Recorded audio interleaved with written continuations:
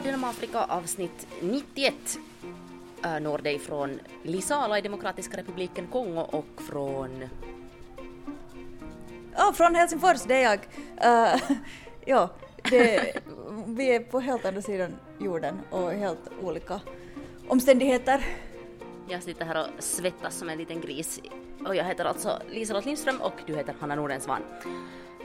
Varför är Etiopien nu på väg mot inbördeskrig och vad är det för en massaker som har skett i Mozambique? Bland annat det ska vi tala om idag.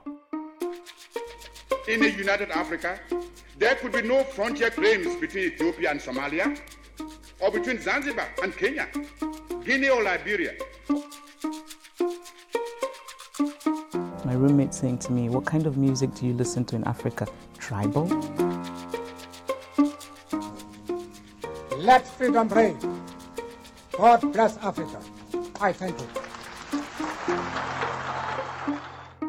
Men först har vi lite nyheter från Uganda. Vad har det hänt där? Det presidentval hägrar ju redan i horisonten och Bobby Wine, oppositionens hopp som ställer upp mot den 100 miljarder år gamla sittande Museveni, så har blivit igen arresterad. Men alltså var det inte så att han hade varit just och lämnat in papper för att officiellt bli presidentkandidat i valet som är nästa år? Ja, men precis. Och jag vet inte riktigt vad orsaken var till att han togs in eller sådär, fångades igen. Men det talas väl om att han liksom stör lugnet eller så här, vet du, orsakar kravaller och sånt. Han har ju ganska starkt stöd och inte minst på grund av att han är musiker och får ut sitt budskap genom jättemycket catchiga sånger. Som vi har också spelat upp här flera gånger. Och vad var han? Det var en sån här tweet som just skrev om att han hade blivit gripen, så konstaterades också att Bobby Wine var 4 år gammal när Museveni tillträdde som president. Och Museveni har ju sagt sådär, svurit att han kommer inte att släppa någon makt. Så att, men han är ju då alltså, vad är han, 439 år gammal, så att någon gång måste det ju sluta. Ungefär så, ja.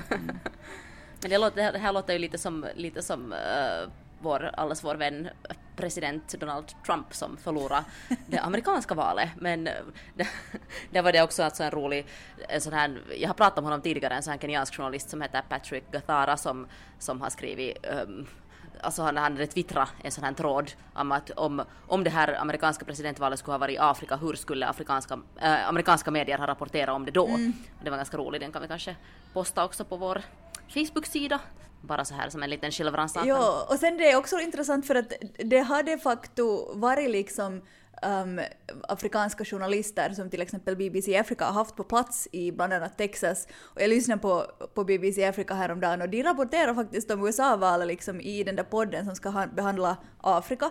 Vilket var lite sådär, jag var lite irriterad, men sen tyckte jag det var lite roligt eller lite intressant just för att de rapporterar om det såklart professionellt och som vanligt, men det var så ovanligt att höra en afrikansk, jag tror det var en kenyansk journalist som var på plats i Texas och liksom BBC Africa frågade sådär att ja, men vi hör att det är liksom igenplankade butiker och människor är oroliga. Hon bara, jo, att man förväntar sig inte att det här valet kanske kommer att gå helt lugnt till, och det var liksom bara så annorlunda.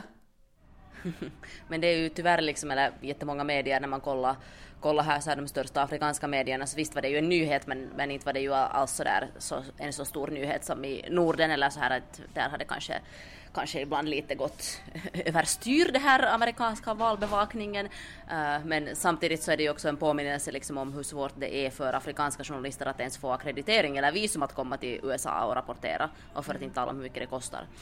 Innan vi går vidare till andra grejer, och vi kommer ju nu att komma tillbaka såklart till vad du gör i Kongo just nu, så kan du ännu berätta vad du gjorde när det blev klart vem som blev president i USA?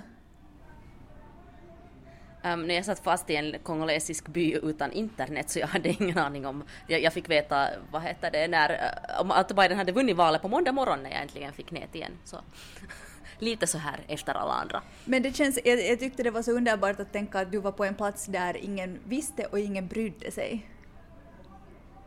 Exakt, och de visste ju inte ens vem Donald Trump var, och frågade så att vet ni vem som är Amerikas president? De bara, nej, vi vet att Tshisekedi är president här, men det är väl allt vi behöver veta. I love it.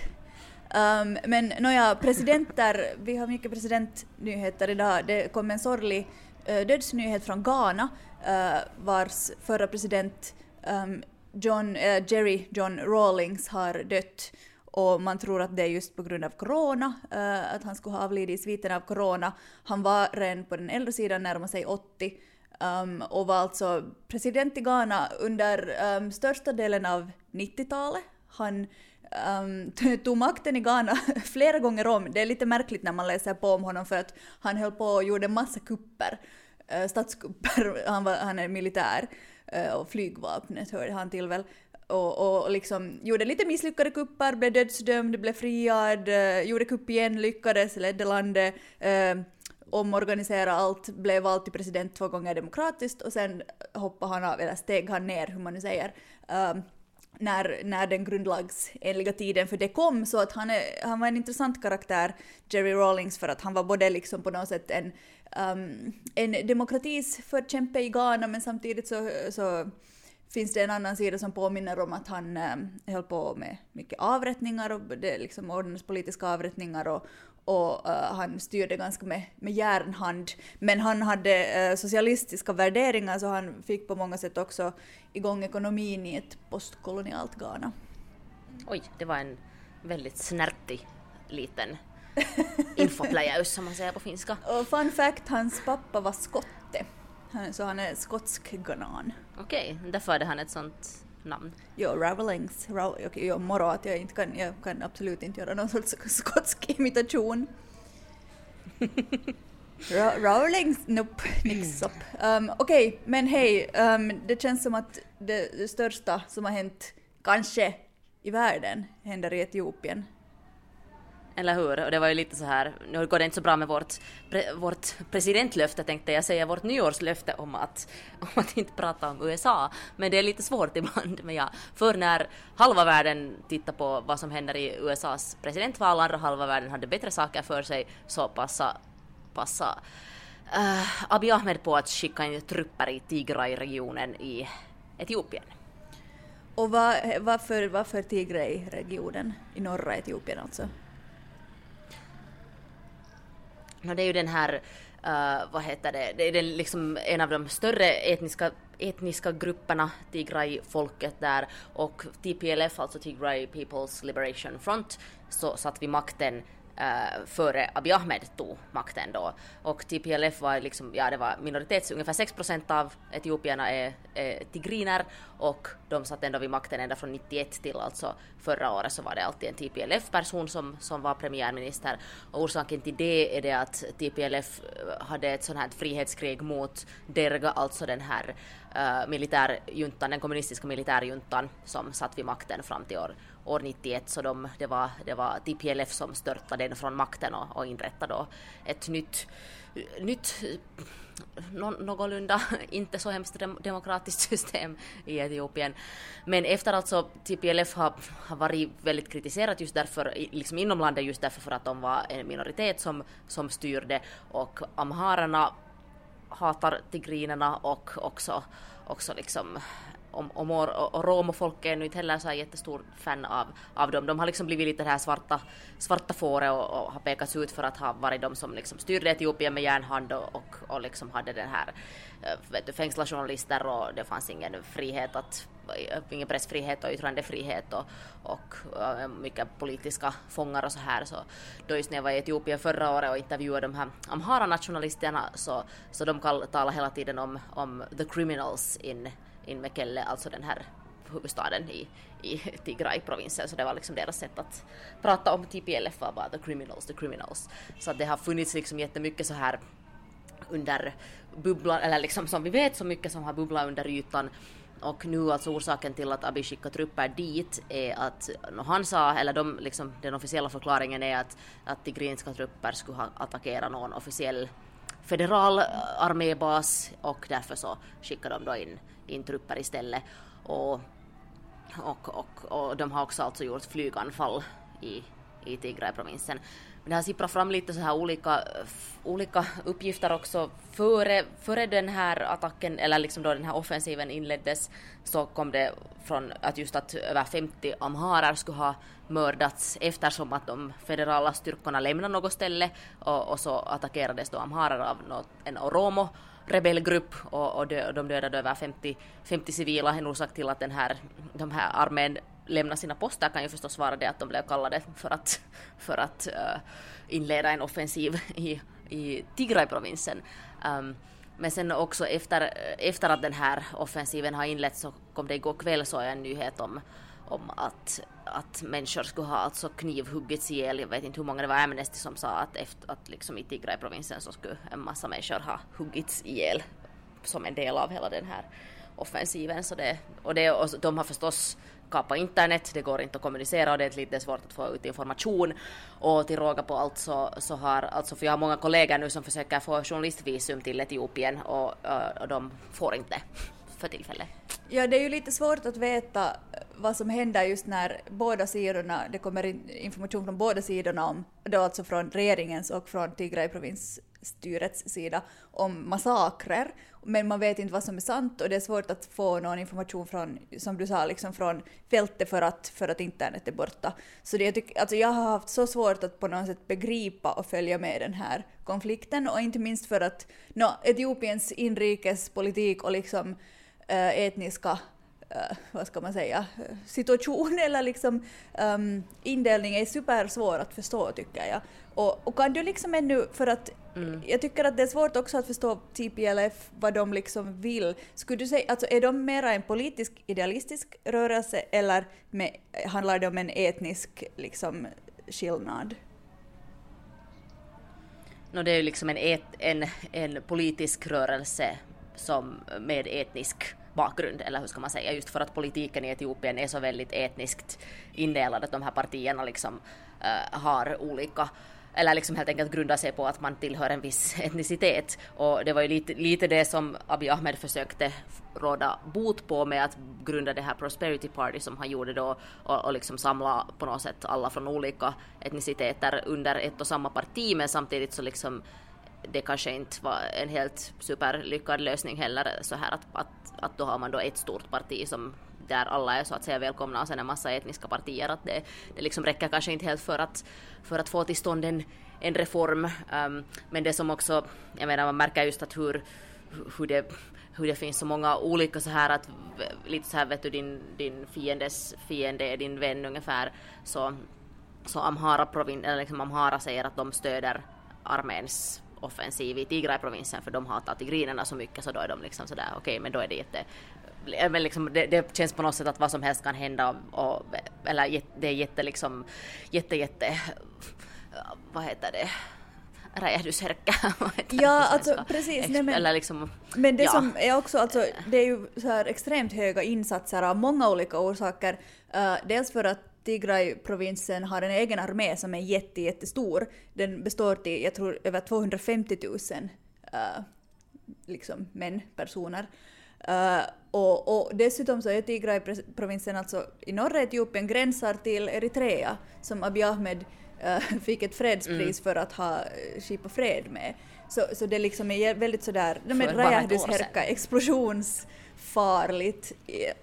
Att liksom, för att det ser ju på något sätt ut, de alltså bombar varandra. Det ser ju ut som ett inbördeskrig. Ja, eller liksom vad är det då om inte ett inbördeskrig, om vad ska vi säga, regeringsstyrkor bombar andra styrkor i landet. Det är ju inbördeskrig. Exakt, och var det inte, sa inte de från liksom Addis sida att liksom vi tar det här som att ni inte liksom, erkänner regeringen i landet mera, eftersom det här, som att liksom en krigsutropning i princip. Ja, eller det var ju det att Tigray-provinsen ordnar ju val då när det skulle ordnas val som Abiy Ahmed hade skjutit upp, eftersom på grund av coronakrisen så ordnar ju Tigray-provinsen ändå sitt val, och då sa regimen, eller styret i Addis sa att det nya liksom styret i Tigray-provinsen inte är lagligt, och då sa det nya styret i Tigray-provinsen att vi erkänner inte heller regeringen i Addis. Så att det var då som det liksom, vad ska vi säga, såddes fröet till det här, och just som flera experter säger att det här kom jättesnabbt, men det var inte oväntat att det gick så här nu. Nej, det är så otroligt sorgligt. Det liksom tog en helomvändning i Etiopien. Men samtidigt, alltså, man var ju på något sätt lite sådär naivt hoppfull också när Abiy Ahmed blev premiärminister, för att han det liksom mycket ändringar skedde så fort. Men som du sa, att det liksom, att de där underliggande spänningarna har ju funnits där, och man rådde inte bot på dem genom att bara liksom, jag vet inte, spela för gallerierna, som kanske en del av det han har gjort har varit. Liksom, visst har han ju gjort också praktiska förnyelser, men just sådär på mera lokal nivå så har det kanske inte hänt så mycket. Och jag kände också då när jag var där just förra året och så pratade jag med olika människor, och så fick jag just den där känslan av att det är på riktigt väldigt sådär, väldigt nära att det kan gå illa. Och sen när jag pratade med flera så här experter också, västerländska då, experter eller också, eller kanske inte ens experter, men till exempel då Finlands ambassadör i Addis Abeba och så här, och hon sa också att med det här liksom att Etiopien skulle falla sönder i ett inbördeskrig, att det är sådär worst case scenario. Jag tror att det kändes sådär lite som att eftersom han fick det där priset så var det väldigt få som riktigt ville på riktigt se att de här riskerna att det blir ett inbördeskrig är så stora, utan att man ville lite sådär, nej men det är ju liksom det värsta som kan hända, men att inte händer det ju säkert, och liksom att man lite sådär undervärdera och liksom förminska de här riskerna istället. Ja, lite sådär som att, vet du, på engelska, att man speak something into existence, att det blir en självuppfyllande profetia, att om vi bara ger honom ett fredspris, inte alla oss själva om att det här är bra, det här är bra, det här är bra, så då kan ingenting illa hända. Ja, ungefär, ja. Eller så här att nej, men han fick ju det där priset, så inte kan det ju då gå liksom, inte kan det ju då bli något inbördeskrig. Eller så här, ja. Men jag tycker att ännu innan vi går över till mera spännande och liksom positiva saker, vilket jag antar att det är din resa där i Kongo, så måste vi ännu prata kort om Mosambik, och där är det också liksom krutdurksläge i också norra Mosambik, precis som norra Etiopien, som vi har pratat om förut, de här islamistiska, eller den här mystiska islamistiska gruppen, vad ska man säga, som sprider kaos i Cabo Delgado-regionen i norra Mosambik, för nu har det hänt en otroligt stor och tragisk också alltså massaker där. Vad är det som har hänt? Alltså det talas om att 50 människor ska ha halshuggits, alltså civila, vanliga människor, på en fotbollsplan i ett sånt här, alltså ett skådespel. Alltså liksom att det här stormar in i en by, de här människorna som då själv säger Al-Shabaab om sig själva, men det är väldigt otydligt och oklart vad de tillhör för. Men att det handlar i alla fall om unga, fattiga, desperata män som det där dras in i sådana här organisationer och som sprider kaos, outbildade och liksom har kanske inte så mycket att förlora, och de har alltså då de har samlat ihop 50 människor och halshuggit dem. Och vad har de gett någon statement eller sagt någonting varför de gjorde det och vad de ville med det? Alltså jag har inte förstått någonting annat än att de har liksom, vet du, Allahu Akbar, att det har liksom bara sett ut som en extrem religiös attack, och det är liksom lite märkligt också, för att det att de far omkring där har ju pågått länge, ända sedan vi var, eller liksom rent före, för vi var i Mosambik i vintras.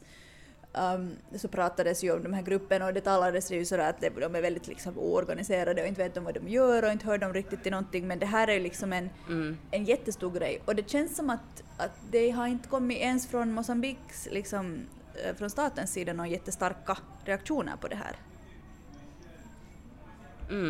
Och det, jag vet inte om det är för att de är, eller som vi också har pratat om tidigare, så den här gruppen har ju fått sina vapen och så främst från Mosambiks militär när de har attackerat eller liksom lyckats erövra vapen och ammunition och fordon och så här från armén, så det är ju någonting som de är på något sätt liksom skäms lite över att de inte har klarat av att komma åt det här bättre. Men jag menar det att inte säga någonting efter en sån här händelse, så gör ju ingenting bättre.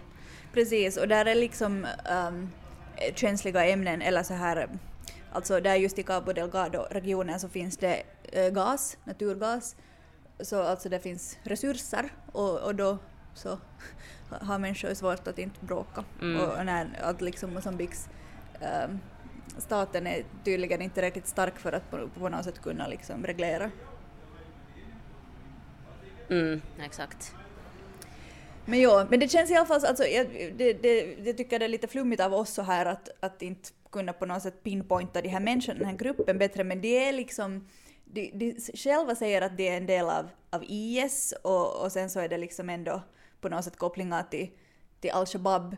Men i vintras när vi var där i Mosambik och rapporterade om något helt annat, vi två, så vår fixer var en kvinna som just hade varit i det här området och träffat vad hon sa var medlemmar från den här gruppen och beskrev dem på något sätt som, alltså, vet du, helt okunniga, långnaglade människor som liksom var höga på droger och så här.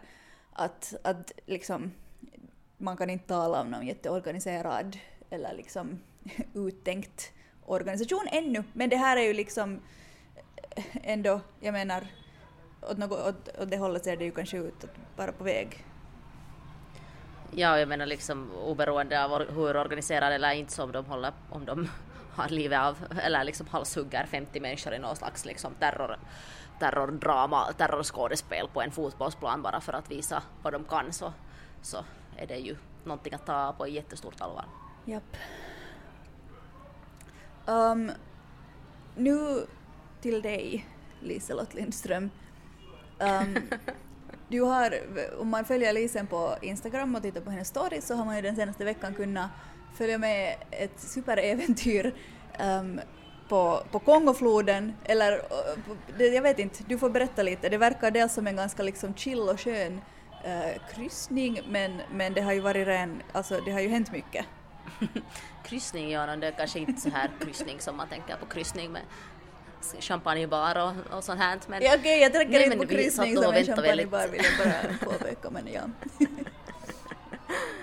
Men ja, men senast när vi pratade, därför är det här lite, kommer vi lite så här oregelbundet i den här podden också, för att här är faktiskt väldigt, eller liksom i de här större städerna nu då är jag i Lisala och här finns helt okej nät, men att på många ställen så är det sådär att det inte finns något nät överhuvudtaget, eller att det finns bara telefonnät och internet funkar inte.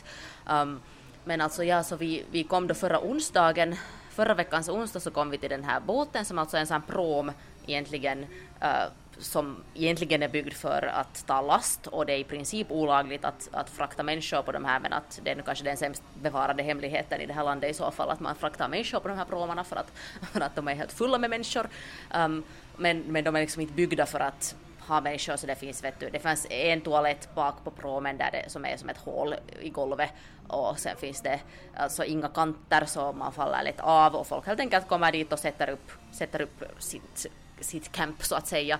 Och när vi betalade lite mer så att vi fick ett lite större område och kunde sätta upp våra tält där, men att många sitter helt på kanten eller väldigt nära kanten till, och liksom att gå omkring på den här promen när den rör sig så är också livsfarligt, speciellt när det är mörkt, och det fick vi erfara sen också första dagen som vår prom äntligen åkte iväg. Vi kom alltså dit på onsdag, först på lördag så åkte den sen iväg. De sa alltid vi åker imorgon och sen plötsligt på lördag så åkte vi. Men sen när vi hade åkt kanske 5 timmar och det hade precis blivit mörkt, och då hade vi hört lite så här rykten om att den kommer att åka över natten för att vi har förlorat så mycket tid. Och sen så plötsligt så när jag höll på att tvätta mig lite i smyg där vid kanten liksom, försökte nu så att ingen skulle se min vita rumpa, men vad heter det, så plötsligt så liksom stanna båten, och sen var det så att vi måste liksom stanna, och sen var det så att vad är det nu då, just det, jag hade försökt börja tvätta mig där, och sen så visade det sig alltså att en man hade fallit över bord på väg från duschen, och jag menar den här floden är helt enorm, strömmarna är jättestrida, och där Gud, och det var säkert helt mörkt. Och om det var helt mörkt, så jag menar det och vet du, inga flytvästar förstås, så sen så stannade vi då där vid en by, och de skickade ut en massa kanoter och försökte hitta den där kroppen, men det gjorde de inte, och sen alltså så låg man vaken hela natten och hörde när hans fru bara liksom jämra sig och grät, och det var helt fruktansvärt och jättesorgligt. Och sen kom det då dit någon sån här utredare från Kisangani som förhörde alla där, eller liksom förhörde folk som hade sett det, och förhörde kaptenen och allt sånt här, och så satt vi då vi kom liksom på lördagkvällar vi till vid den här ena byn och sen åkte vi iväg på måndag morgon.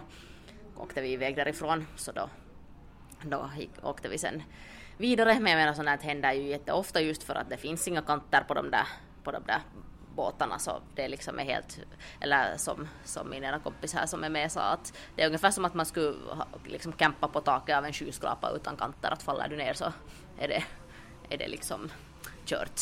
Så och jag menar sån här, det här är the main mode of transport på den här floden, och många åker liksom från Kisangani ända till Kinshasa, och det kan ta en månad.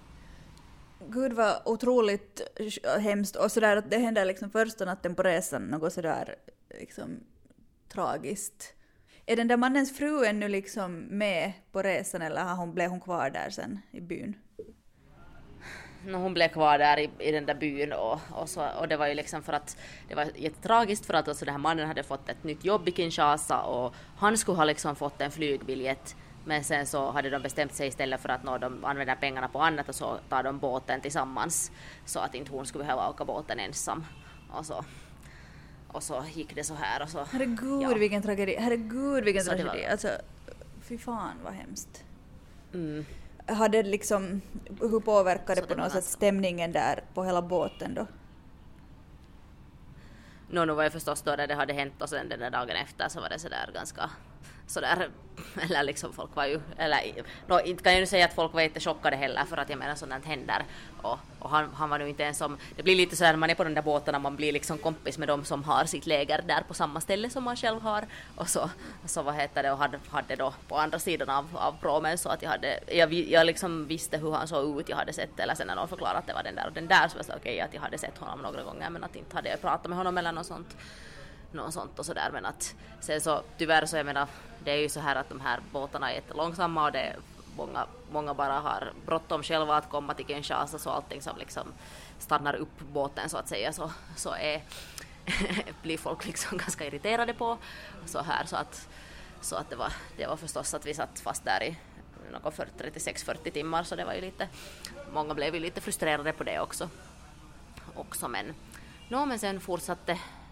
fortsatte resan ändå, men i förrgår kom vi fram till Bumba, som är en stad som är ungefär 6 timmar härifrån Lisala, 120 kilometer med båt.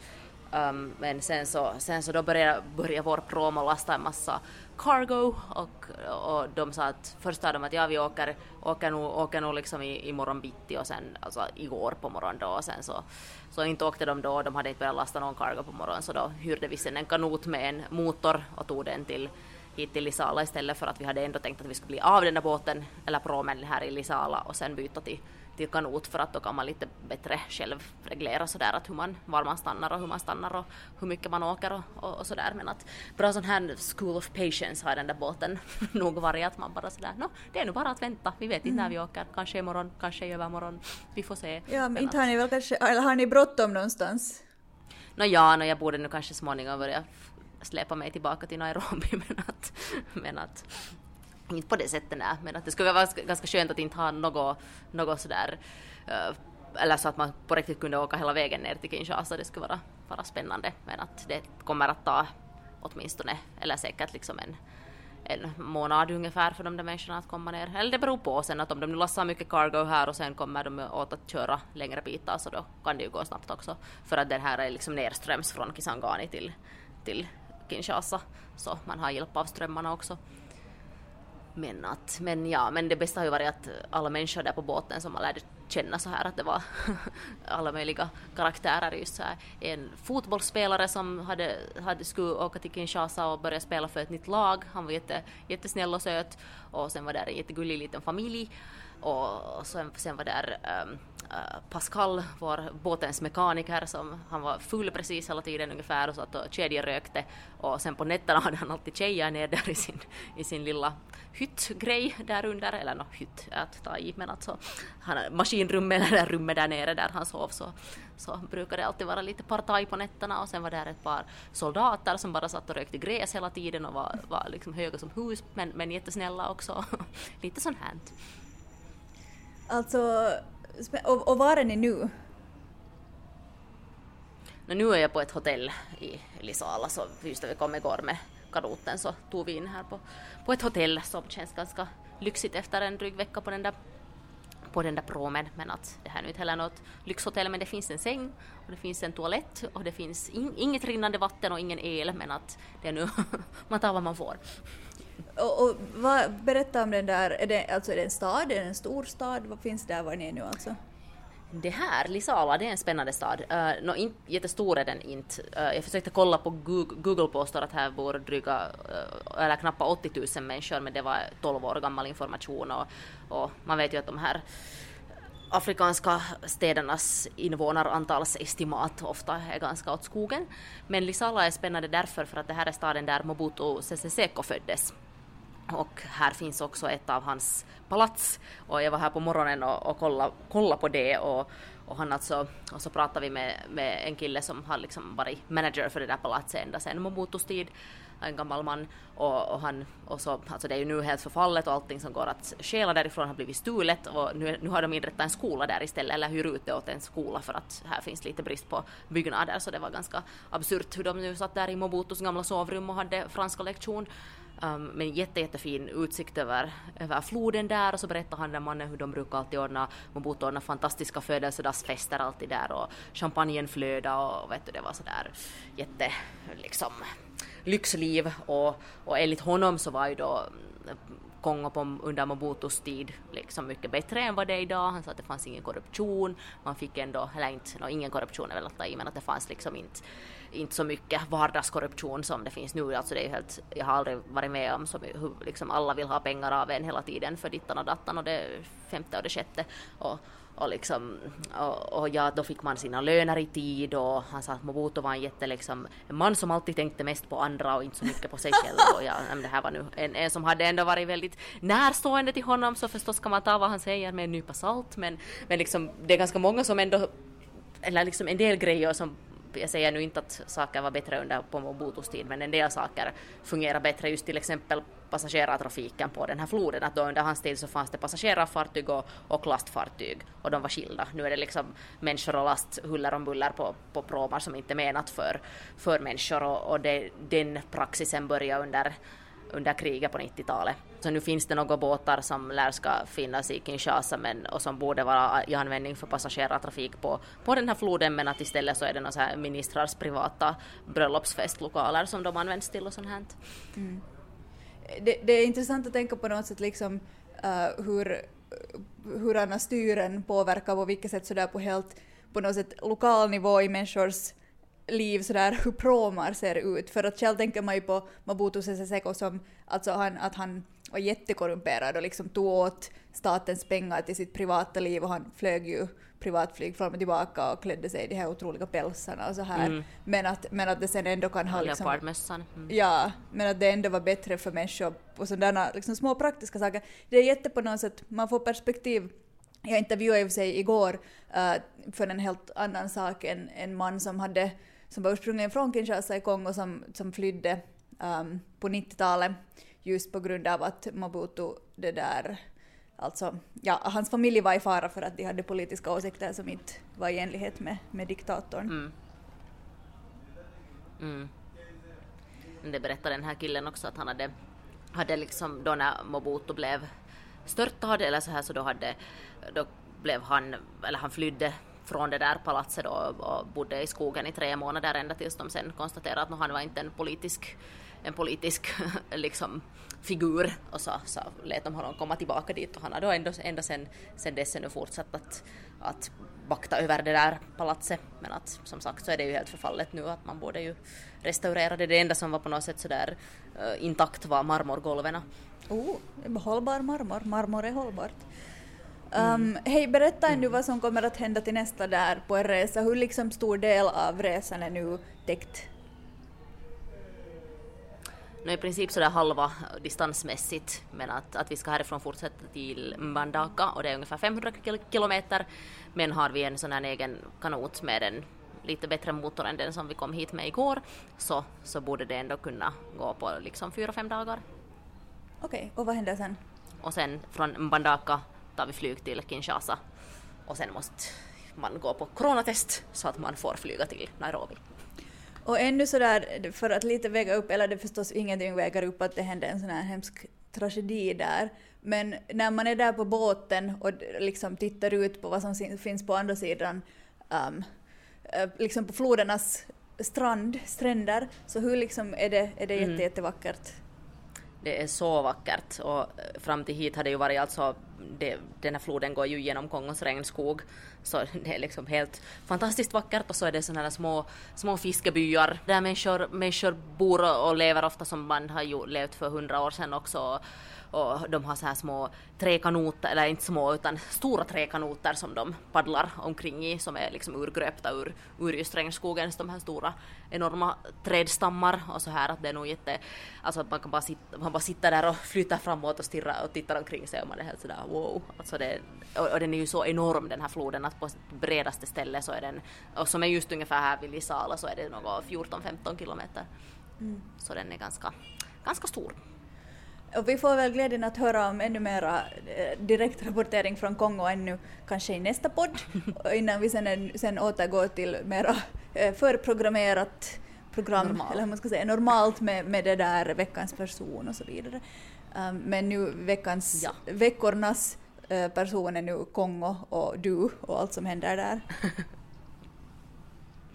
Det är roligt att få rapportera på plats. Och om jag nu inte har betonat det tillräckligt, så följ Lisen på hennes Insta för att se hennes storyn direkt från liksom floden. Det är jättefint och jätteintressant. Om man inte har följt fram tills nu, så har jag sparat där i highlights så att man kan gå och kolla tillbaka.